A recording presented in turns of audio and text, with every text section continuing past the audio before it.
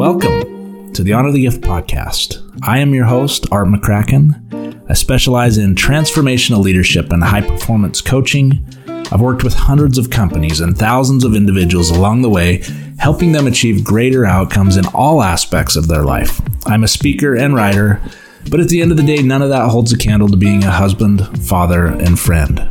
I believe the greatest gift in our mortal existence is the gift of choice. How we honor that gift will shape the eternities.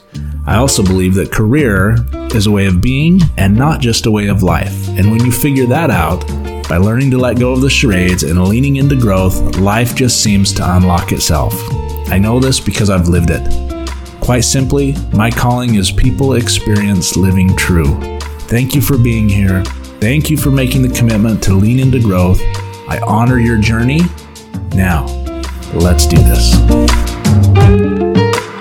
Hello, friends, and welcome to another weekly episode. In this week's quick episode, we're talking about entrepreneurism. Ed Mylett said that being an entrepreneur is the most tremendous personal development program in the history of the world, with a massive compensation package attached. It's also one of the greatest self-awareness and self-discovery processes you'll ever go through. For those of you that have been there or are there currently, you know this. You live it. Entrepreneurism is the grand experiment. For some, entrepreneurism is a lifelong journey that will keep showing up until the root of growth and responsibility is discovered. You see, entrepreneurism is, in its infinite sense, creation.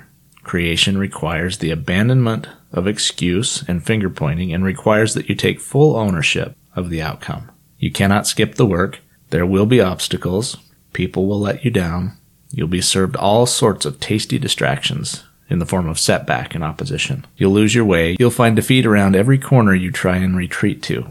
Those that acknowledge this, own it, and choose to rise anyways will find a very different outcome. 5 things. Number 1, obstacles are repurposed and invited as necessary stepping stones. Number 2, letdown becomes a non-issue as you learn to lead rather than please.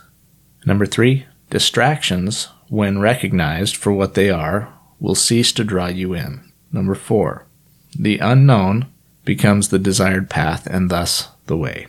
And number 5, every defeat becomes a clear invitation to own the next round. The path of least resistance and victimhood is easy. It is weak in its foundation, and you'll find yourself on your butt more than your feet. The path of personal ownership, however, requires that we dismiss our ego, commit to the grind even when it kicks us in the face, and requires a relentless, unwavering admission of personal ownership of the result. It is every day. It's the path to lasting results. Avoid it, and it will find you again and again and again. This is the grand test for us all. Will we rise up to the challenge, or will we cower under the cover of others' excuses adopted as our own? There's only one person that can help figure this out. You'll find them in the mirror when you're ready to look. Remember that growth is always a choice. Until next week, my friends, make it a great one. And remember to always honor the gift.